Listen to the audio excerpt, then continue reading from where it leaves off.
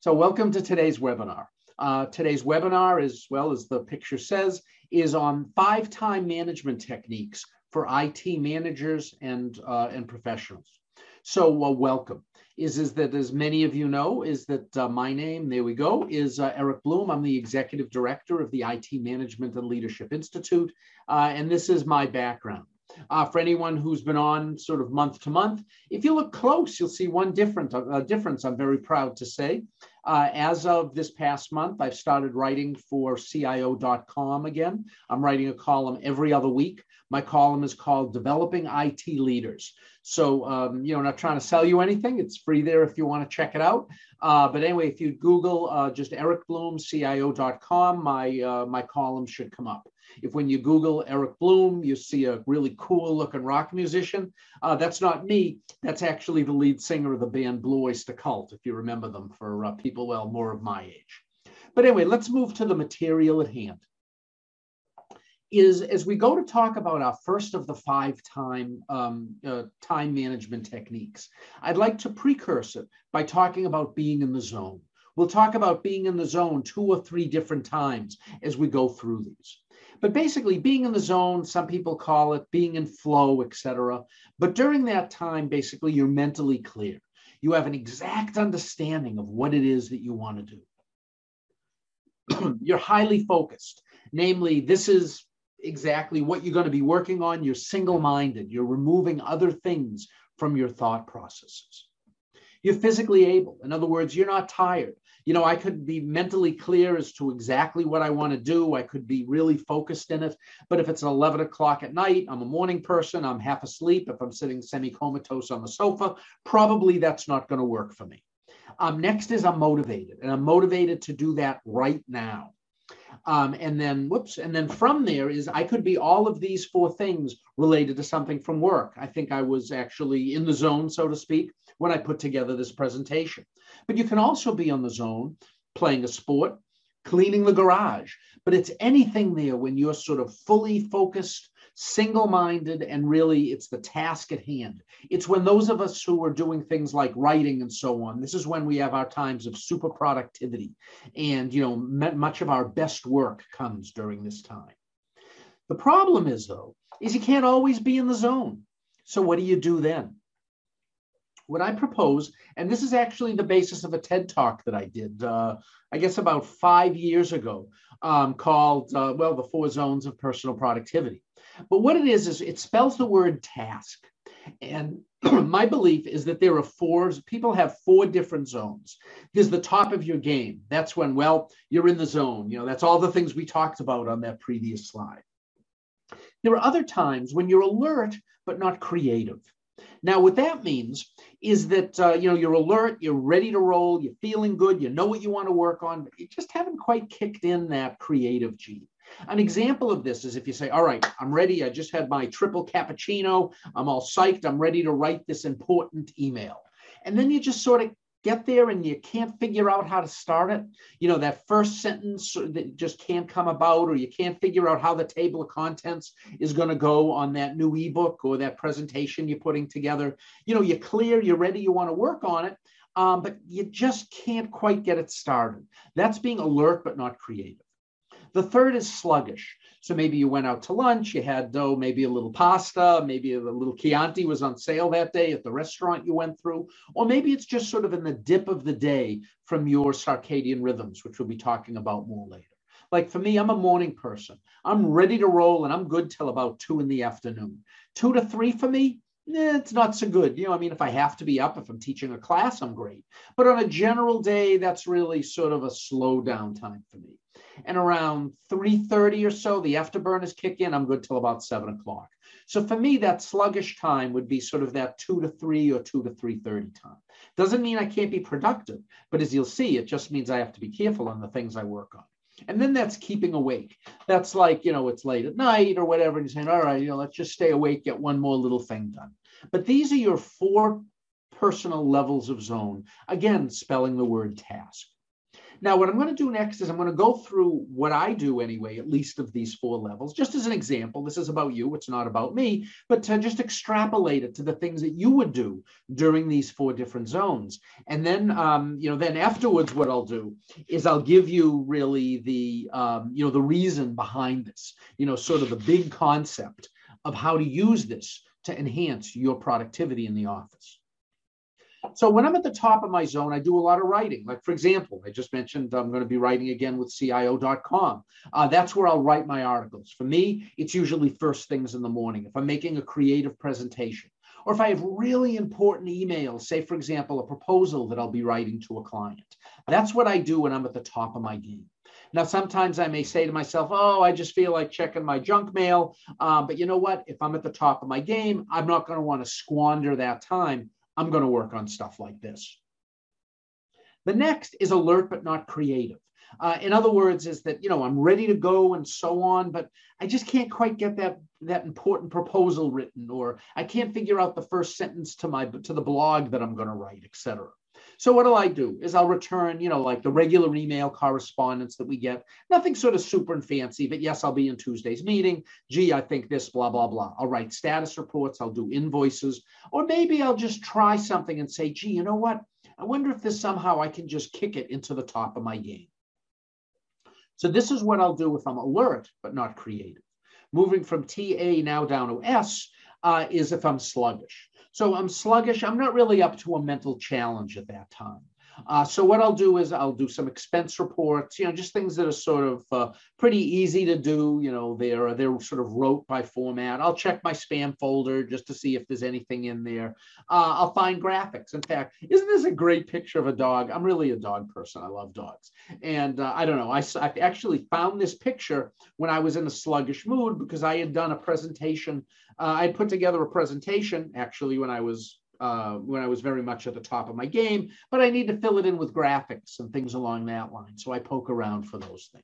Again, being productive, it takes time. Probably took me maybe a drop longer if I was sluggish than it would have if I was top of my game, but top of my game, I should be doing other things. And then last of the 4 is if I'm keeping awake. Now, in this case, with keeping awake, I know me. I got to just shut. If I'm sitting there with my laptop, I got to shut my laptop as soon as I have that wave of exhaustion. Why? And this is the voice of experience. If I accidentally go like this with the mouse instead of like that with the mouse, I can lose a presentation somewhere. And if I don't remember where I named it, it could take me hours to just find where that accidentally went. So anyway, is that so what I do is I shut my computer, and I'm a big to-do list person here. So what I'll do is I might just rewrite my to-do list. I might clean my office, or you know what, I might say enough is enough for the day, or at least, if it's midday and I'm just totally exhausted for some reason, take a 20-minute power nap. I don't do that too often, but I must admit occasionally if I've had a really tough week and a bad night's sleep. So now, why am I telling you about these 4 different zones? Here's the big takeaway for you. The big takeaway is what you want to do is you can maximize your productivity by selecting tasks that match your current level of energy. So effectively, what I'm saying to you is, you have your to-do list with all those items on it. You may even want to put a TAS or K, task next to each of the items on your to-do list. And then, let's say that you're half asleep and you have a really important document to write, but you had a little time to write it. You say, you know what? I got to clean my office anyway. I'm not, I'm sort of sluggish. I'm not really up to it mentally. Why don't I do these other things instead? Because what you'll find is if you try taking on a task that really requires your highest level of sort of mental ability, and you try doing that when you're, say, sluggish, it'll take you twice as long and it'll be half the quality. So that's an important thing for you to consider as you're working on things. So if you basically spend that time doing sort of time-consuming but not mentally difficult things, get it out of the way. Then when you're really at the top of the game, maybe for me it comes back around 3:30, as I mentioned. If I write it then it will be better. I'll be able to write it faster. So by just sort of mixing what I'm working on when, it can dramatically enhance my personal productivity. And by the way, you can also share that with those in your team. Now, one other thing that's a good way for you to judge this for yourself, just as your time allows, write out on a piece of paper, sort of 9 o'clock, 10 o'clock, 11 o'clock, the work hour days. And then next to it, put where you generally are on a day. Like for me, I'm really, really great early in the morning, really sort of half asleep at 2 to 3:30, et cetera. And then what I'll do is I'll take the items that are on my to-do list and I'll sort of match them up to those times of day. Try that for a day or two. And what you may find is just doing that can dramatically enhance your productivity because you're able to get more done. And also those documents that are most important to you, you'll be able to produce with higher quality more quickly because you're doing it at a time when you're most able to. So now let's move to topic number 2. Staff meetings during staff meeting times during circadian rhythms. Now, let's see how the two of these tie together. The basic concept is that based on the benefit you want to achieve, schedule meetings at a time of day when participants are most or least mentally awake. Now, the truth with this is that, this isn't 100%. Like many things that involve people, unfortunately, humans aren't born with user manuals. So as a result, everything that we talk about regarding sort of productivity, this kind of thing, it's all a little bit of art and a little bit of science. Certainly, there's some strong merit to it, but don't expect that this will always be the case for you. There are very few things regarding people that are, 100% in line.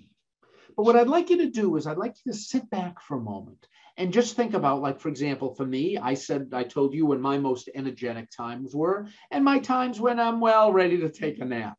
When are those times of day for you? And there's no right or wrong. There's just different. For example, I mentioned I'm very much a morning person. But then by, 10:30 at night, I'm pretty much semi-comatose sitting on the sofa at night. My wife, don't want to get her up before 9 o'clock if I can help it. She has her own business also. But, at 10:30 at night, if she wants, she can kick on the afterburners and go till 3 in the morning. So it's not a right or a wrong. It's just understanding who you are.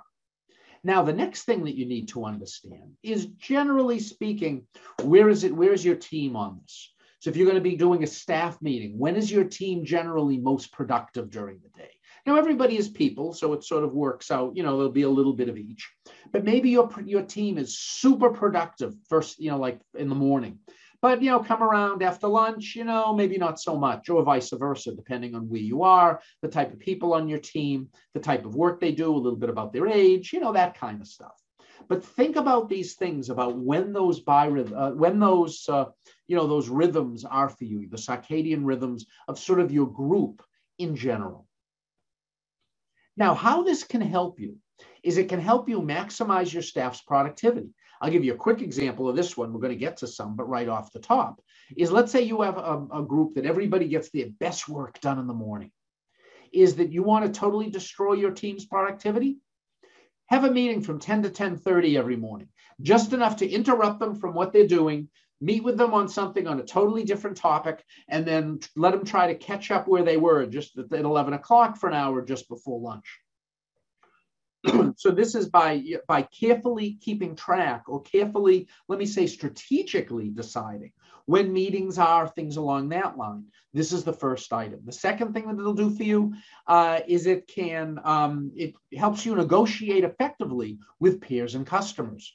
Why? Is if I'm going to be negotiating, say, with with an important business partner, say a stakeholder on an important project of mine, I'm not going to do it, if I can, I'm not going to do it at 2:30 in the afternoon. I'm going to do it at a time when I'm really at my mental best. Why? Because I want to be able to properly articulate why the project is going to take longer than they may not want, or why I need extra resources, or they have questions. I want to be able to answer them best I can. Next is you can get your client to agree with a proposal. How can you do that? Well, see, it depends on the proposal. If it's really technical and you really want them to understand it, find a time of day that's great for them. Now, remember, when you're working with other people, it's not about you, it's about them. So if their best time of day is 2:30 in the afternoon, guess when I'm going to schedule the meeting if I have to? 2:30 in the afternoon. And what I'll make sure to do is have a couple of cups of coffee, a Diet Dr. Pepper, or something around 1:30 to make sure that I'm where I want to be at that time of day. It's not that I can't do it. It's just that on the regular run of things, it's not where I want to be. What do they say? Humans make plans and God laughs. None of this is going to work 100% the way you'd like it to. Next is maximize brainstorming sessions. If my team is most brilliant in the morning and we have a session, we have a really difficult problem we have to solve, when am I going to set that brainstorming session? Right after lunch when everyone went out for drinks on a Friday at lunchtime? No, I'm going to do it maybe on a Tuesday morning so I can have everybody's best attention. So now putting these together is that let's use some example usage of how to use this to your advantage. If you have staff meetings during low team energy, will maximize the non-meeting productivity. So let's say you have that weekly staff meeting that's, there's not really a lot of brain power going on there. It's, where do you stand on your project? What are you working on? What are you taking vacation? Just sort of more general dialogue than really digging deep into the meaning of life or an advanced algorithm. In that case, you have two times. You could say you have the choice of having the meeting, say, Tuesday morning at 10 to 11, or maybe Thursday afternoon from 4 to 5. What I would suggest, all other things being equal, is that if Tuesday morning is a high productive time for your team, don't blow away people's Tuesday morning. Do it from 4 to 5 on a Thursday afternoon when people were beginning to wind down anyway. So you'll see this more as we can get to later. As we get to a later one of our 5 techniques. The next technique is that when you place meetings in, it's enormously important. So this one, not only is it a productivity gain for you, but also it's a productivity gain for everyone else on your team. Next, negotiate a vendor contract after eating lunch together. You have a salad and suggest that the vendor have a nice big pasta lunch. Maybe a salesperson did this to you, and maybe you're a previous salesperson said, "Oh no, don't give away my secrets." All right, but I had a salesperson do this to me once, many years ago, which is actually what I think of when I see this. Is we went out to lunch together. It was the only time during the day that we could meet, and the vendor said, "All right, let's just meet lunchtime. My treat. There's a great Italian restaurant down the street." So we went, great. Now, what does he say to me? He says, "Hey, you know what? The chicken parmesan here is incredible." This was maybe 30 years ago when people still had a drink of wine at lunch. And you got to try the Chianti. It's awesome. So I did. And then what did he get? He said, "Oh, trying to, get a few, putting on a few too many pounds here." So what did he have? He had an antipasta with a little protein on it and a Diet Coke. At 1 o'clock, when we started negotiating the contract, guess who was in better shape mentally to do that? The salesperson or myself?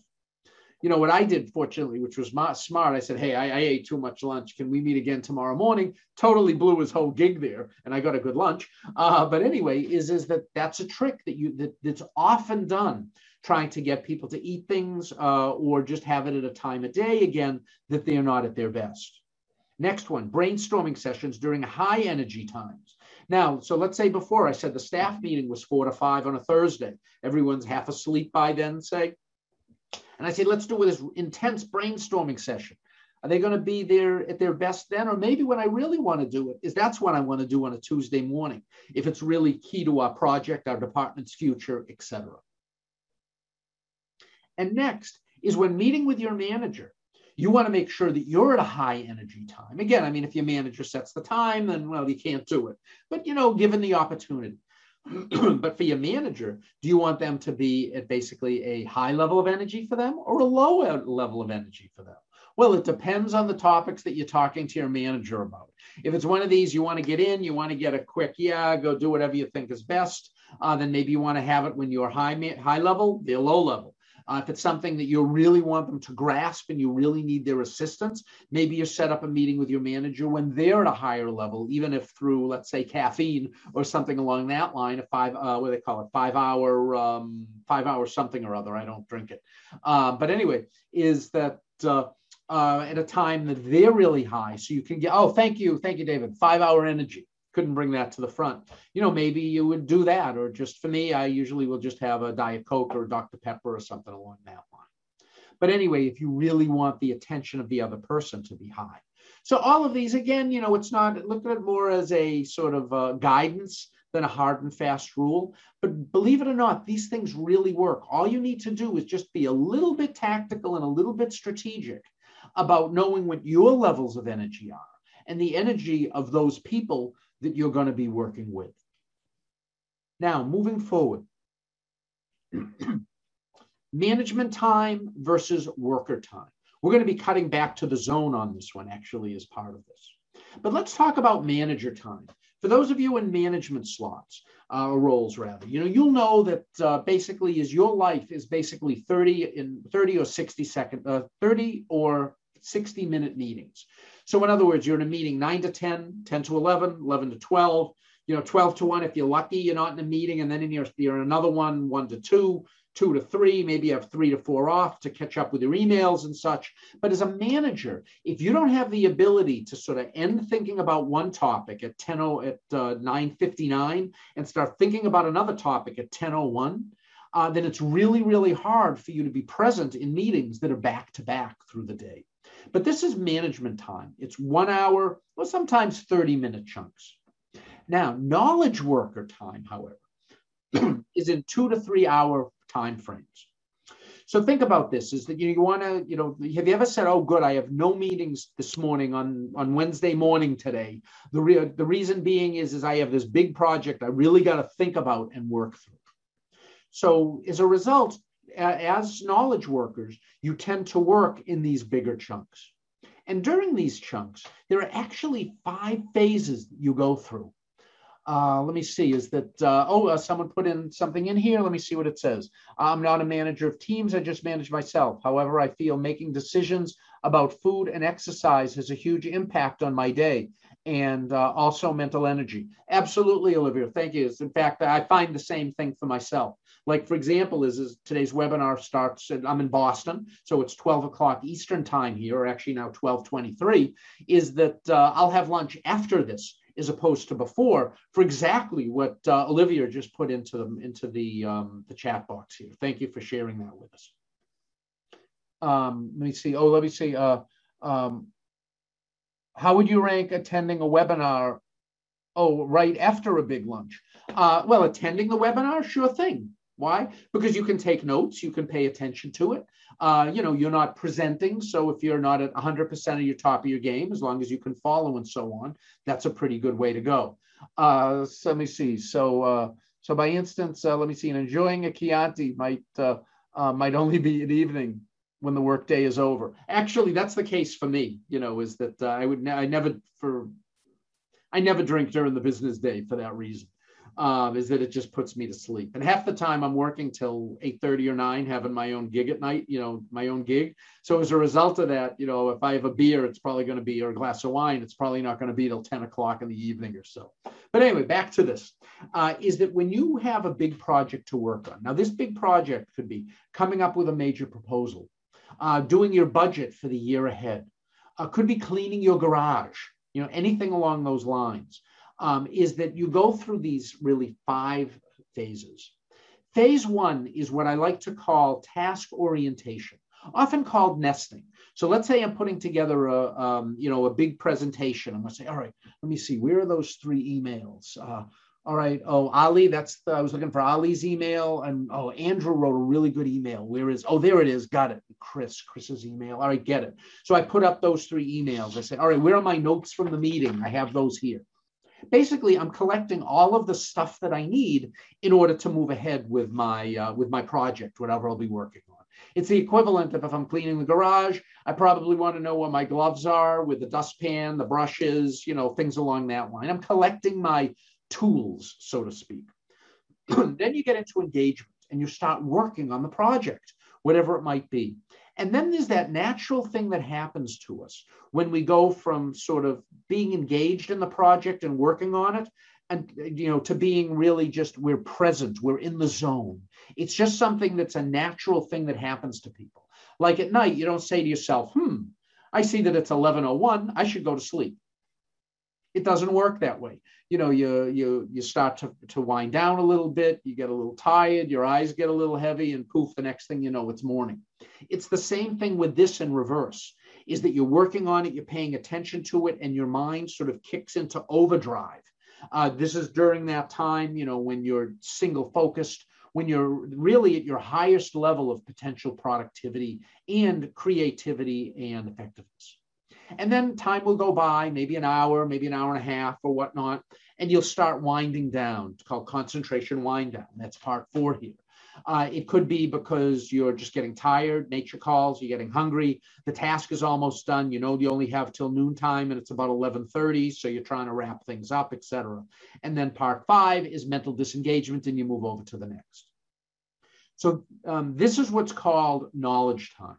Now, what are the implications of this? Manager time, yeah, you're going from meeting to meeting, nothing you can do about it. But let's talk about your knowledge workers, or if you're a knowledge worker yourself, use it for you, or as a manager, when you're doing knowledge work type stuff, for example, doing the budget. I just wanted to pick a manager type task.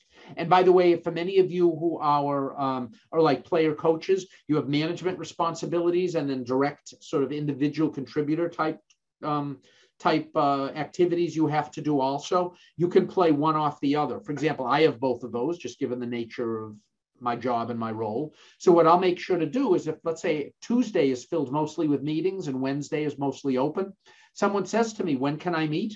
The two times I'm going to tell them is, let me say, from this time on Tuesday or this time on Tuesday, or from 3 to 5 on Wednesday. Why? Because I want to leave that whole block of time open for me to be able to do this knowledge work stuff. But let's look at some of the manager implications of this. First, once you're out of the zone, it can be difficult or impossible to get exactly back to the same space. So think about that. If you've ever been really working on something, it could be, for those of you that are software developers by background, it could be a program, it could be writing a budget, it could be an important email, it could be a presentation, it could be anything. And then your boss comes in, and says, hey, Denise, you got a minute?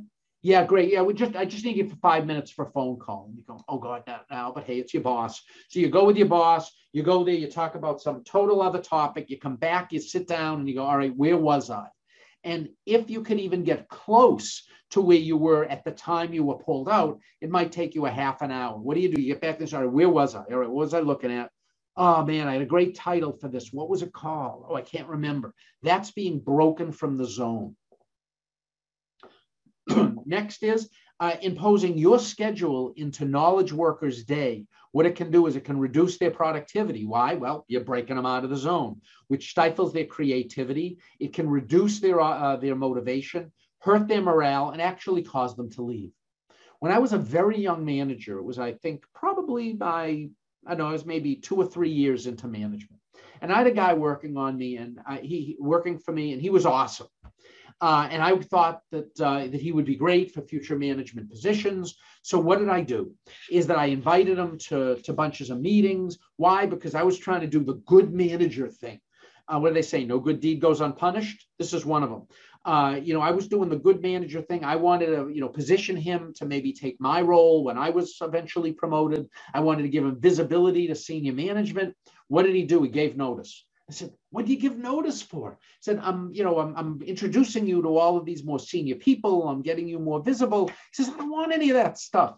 He said, every time I get working on something, is you pulling me away to go to one of these darn meetings. So I'm leaving. So I said to him, well, I'll tell you what, would you work for me at another time if I promised I won't drag you to meetings? Maybe a staff meeting you got to go to, or 2 others, but I'll give you the choice in coming to the meetings or not. He said, sure thing. A few years later, he ended up working for me again, and I stuck with that. But that was something just me as a young manager. I thought I was doing the right thing, but I didn't understand what I was doing to his knowledge worker time. Next is interrupting your staff can be counterproductive to meeting your department's goals. That falls right off of the story that I just said.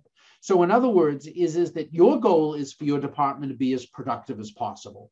Don't hurt those goals by interrupting people when they're in the middle of these types of, of zones and they're really working well. And I'll tell you a quick funny story at the end of this. Next is when your meetings are in the zone, protect them, leave them alone. Don't let people interrupt them. Now, how are you going to do that as a manager from an ongoing perspective? First of all, what you're going to want to do is you're going to want to have them, have them in protected places. Excuse me, someone just rung my doorbell. Okay, sorry about that. Is that Set your meetings at times that meet their schedules. If you know someone on your team is a morning person, then when are you going to want to set up a one-on-one with them? Again, unless you want them really active on it, do it 4 to 5 on a Tuesday afternoon. So in other words, really make breaks or try to set up meetings and things along that line around natural breaks and concentration. Maybe 8:30 to 9 before people get wound up, 11:30 to 12 just before lunch, 12:30 to 1, or 4 to 4:30 to 5, to give them those chunks of time in their schedule. Another one is help facilitate zone-based work environment. In other words, what you want to do is maybe give people local printers, that are printing a lot if it's part of the jobs that they're doing. Establish times when people return phone calls or return emails rather. Someone emails me at 9 in the morning. Maybe is that I say, all right, I'll return all my emails from 8:30 to 9, 11:30 to 12, those other times I mentioned in the afternoon, have the same thing for my team to give them blocks of time to be able to get their work done. So let me see, what does it say here? So it's great to set a calendar slots where you are the one and where they'll be interrupted. Yeah, absolutely. Is that it's great, let me see, to set on calendar slots. Yes, in fact, if I'm reading that correctly, what you can do then is, let's say, for example, me from 9 to 11:30 or I'll say 9 to 11 is a great writing time for me. If other people have access to my calendars, just for many of you in other companies, people can see your calendar of when to schedule. Just block off a standard meeting with just you in it from 9 to 11 in the morning. You can always cancel the meeting. You're the only one in it, but it's less likely that people will schedule over it. And let me see, and with COVID, work from home and different time zones, yes, it absolutely can be challenging. Thank you so much for putting that in. And by the way, when it moves to a hybrid environment where some people are back into the office and some people are home, it's actually going to get worse. It's unfortunate to say, but probably the truth. Let me see. Outlook 365 has a feature called, yes, focus time. It's magical. In fact, who put that in? David. Yeah, I started getting that also. I'm also getting something else from it, which is sort of my daily agenda. So these are really good things to look into. Let me see, focus time is that I'm somewhat familiar with it. Let me see, for focus each day. It auto schedules my focus time to achieve it. These are great things. Use these kinds of tools. Thanks for sharing that, Dave. Also, if your team is working hard, maybe what you want to do is you want to run and do the coffee run rather than them. It's just the nature of things that you can do that will help your team.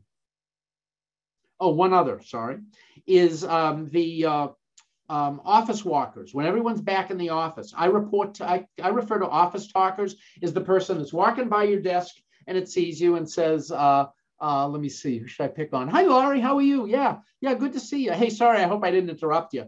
But anyway, are you going to be going to the company event this Friday? Oh, speaking of Friday, you know what? I'm going to have a great weekend. Let me tell you about it. And basically, that person wastes half an hour of people's days. Keep them away from your team. Now, what this is just a simple diagnostic that you can do for yourself. And there's no magic on it. It's Monday to Friday, meetings from 7 in the morning to 6 at night, should your, work a long day or your hour shift. And put those meetings in there that are your required ones, the ones that you can't get around. In other words, you can't say, if your boss's staff meeting is at 11 o'clock on a Thursday, then it's on 11 o'clock on a Thursday. So put all those required ones in here. And then put those in blue or just something along that line. And then put all the meetings that you're in charge of. For example, the one-on-one. Let's say that I work for Gregory. So Gregory, that would be, if you're my manager, you would have that as sort of an optional time whenever we're meeting. Why, I work for you. You could tell me to meet with you at another time. So then put all of those optional meetings that you have, things that you can change up. And then see where your big blocks of time are during the week. And if you're a morning person and you found that 2/3 of the meetings that you have set up yourself, like Gregory's setting up with me, were in the morning, move them to the afternoon. Find those blocks of time for you and for your team members to try to give them time to be able to do knowledge work. Now, this breaks us into our next type, which is near time and far time. This is a really, really interesting concept that until I started studying this, actually, I never really thought of it. I read something on it years ago and then just sort of extrapolated it from there. In fact, this is one of the topics that's in the book I wrote a few years ago called Productivity-Driven Success. In fact, that's where a lot of this stuff is from. But anyway, is a near time, far time concept.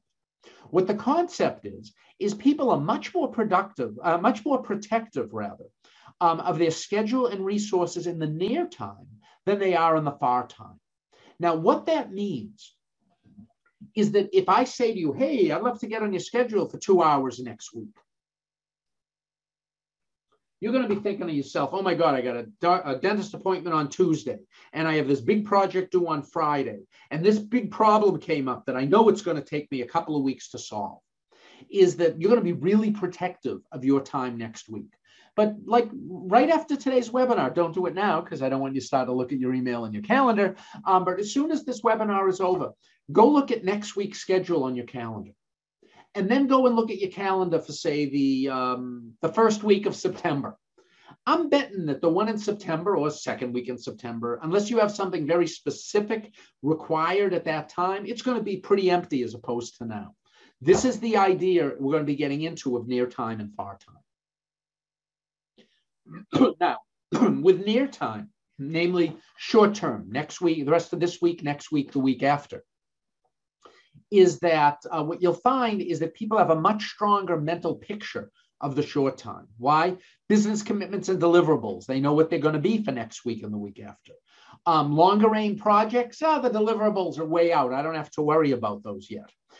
Problems that must be dealt with. Well, if you knew about those problems 6 weeks ago, you would have been working on them then. Unforeseen business opportunities, like, ooh, I bet we could do this. And all of a sudden, it's a new proposal or something along that line. You don't know what the unforeseen business proposals will be in October. Why? Because it's not October yet. Next is personal time commitments. So it's all of these things, like a dentist appointment. If you coach your kid's soccer team, when are the meeting? When are the practices, et cetera. Also it's so you feel uncomfortable when you look at a busy week schedule, like, oh my God, I can't fit anything else in it. As they say, you can only put a gallon of milk in a gallon milk bottle. But now let's look at the longer term, your long term. So that for now would be, say, September, October, November, the fall.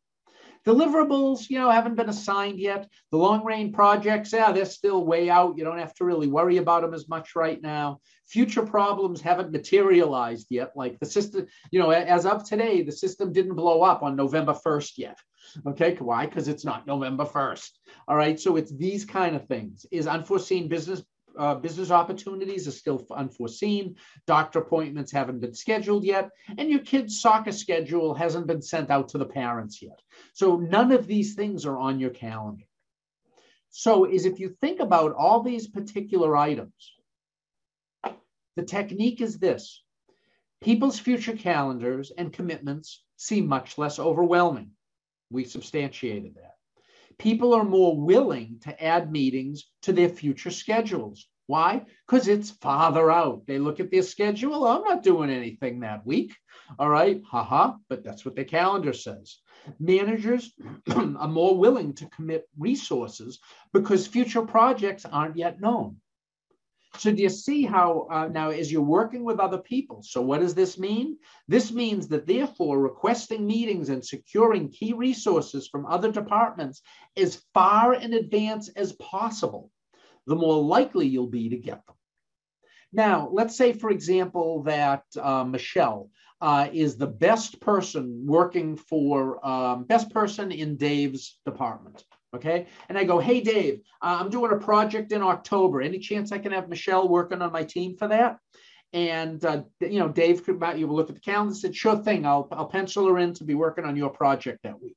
Thanks so much.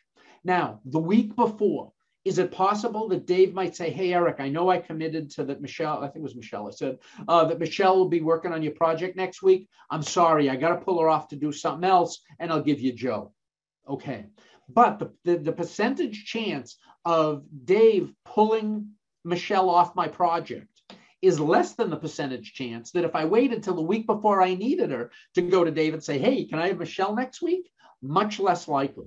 Also, if he pulls Michelle off my project, he's going to feel bad about it, and I'm more likely to get more senior resources the next time I ask, and Dave will then feel really, really personally reluctant not to pull them off my project, if at all possible.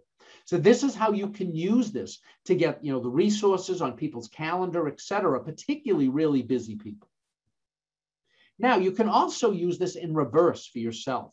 Protect you from scheduling meetings not optimal toward your business goals. What do? Is use it in reverse.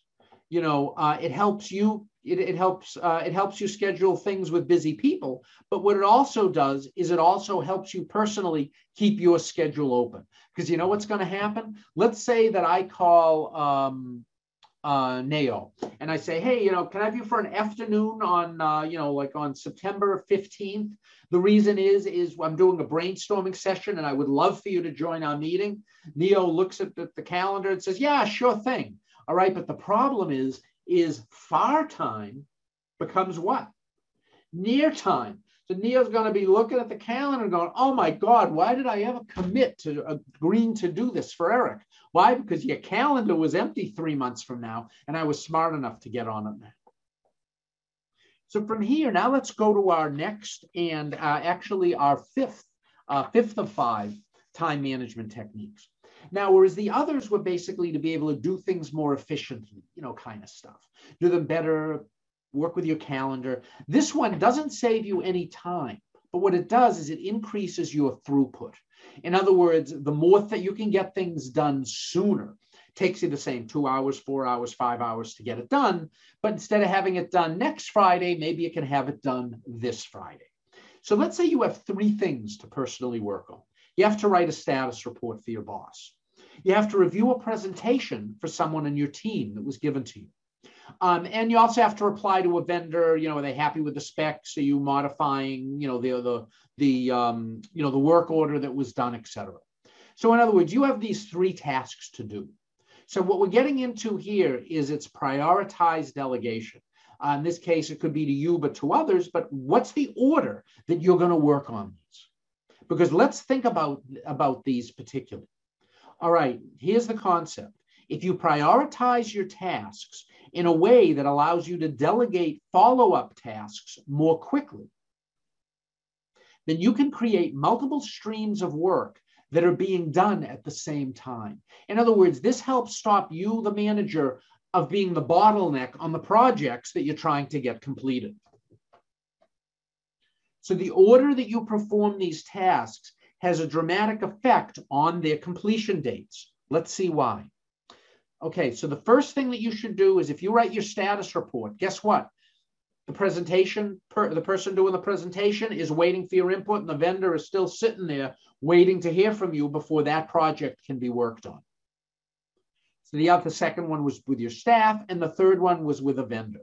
So what is the order that you want to do these? Well, what I would suggest to you is, if your boss is standing in your office and says your status report needs to be done in 20 minutes, then of course do the status report. But again, feel free to widen it a little bit, assuming all things equal, you have a couple of hours to get stuff done. So what I would propose to you is do this one for your staff first. Review the presentation for your staff member, send it to your staff. Maybe that's Philip. Okay. Now, why would I do that? Is because then while I'm working on my next task, Phil can be working on the presentation. So, again, if it took me an hour to review it, and it's going to take Phil 3 hours to finish it, that's still 4 hours. However, instead of Philip starting that 4 hours next Tuesday, he can start it today. So first, the one is for the staff. The next task that you're going to want to work on is the one for the vendor. Why? Well, you always put your staff in front of your vendors. That's how it works. And I'm a vendor in most cases, so, you can pick on your own.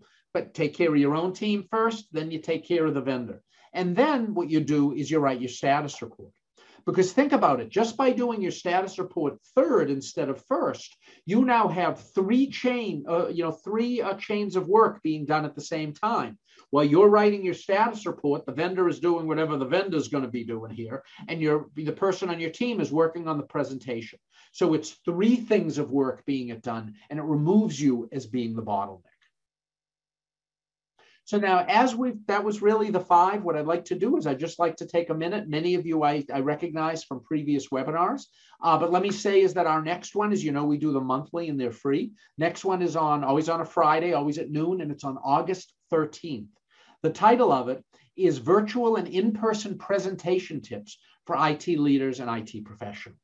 So in other words, as you might imagine, well, like today, I give a lot of presentations. There's a lot of tips that I can give you both before the presentation happens, for during the presentation, and for after the presentation, then they can truly help you meet your business goals. What I'd like to also say is that you've all signed up for this, is that as a result of that, you have an account on our system, or if you can't find it, feel free to create a new one. And what that will be is it'll give you free access to the limited version of our IT Leadership Growth Library. For those of you who've been here or been with me for a long time, it's renamed from being our resource library. For any of you now, a little marketing thing for me, just half a slide, is that should any of the companies that you're with, you could really use a turnkey in-house IT training program. We have a 12-month program that can be customized and delivered specifically to your team. We modify the topics, the timing, and everything to meet your needs. Just give me a call and we can work it out. In addition to that, and some of you I recognize from having been in our classes, but we're also, please remember, the governing body for 2 certifications in IT management. The first one is the IT MLP. They both start with IT, so I'll just say Management and Leadership Professional. It's a 3-day boot camp containing these 9 topics. So as you'll see is that if you're a newer manager, take the, like the 1, 2, or 3-day new manager training that your company provides you. Great stuff. This is not as a replacement to that. It is designed to complement it specifically, as you can see by looking at it, with helping you understand really the business of IT, how to manage an IT shop. That's really for people soon to be managers, up to 3 or 4 years of management experience. And for those of you with who are more seasoned managers, or what I like to call managers of managers, is that there's the MLE, the Management and Leadership Executive. As you see, the topics listed here, these 10 topics, also a 3-day boot camp. And the exam is included, and then, some other things go with it. But anyway, this will help you not only in your current role, if say you're a CIO of a 30-person shop, or you're a manager of managers kind of thing within a larger firm, this will really not only help your current job performance, but position you for larger type roles.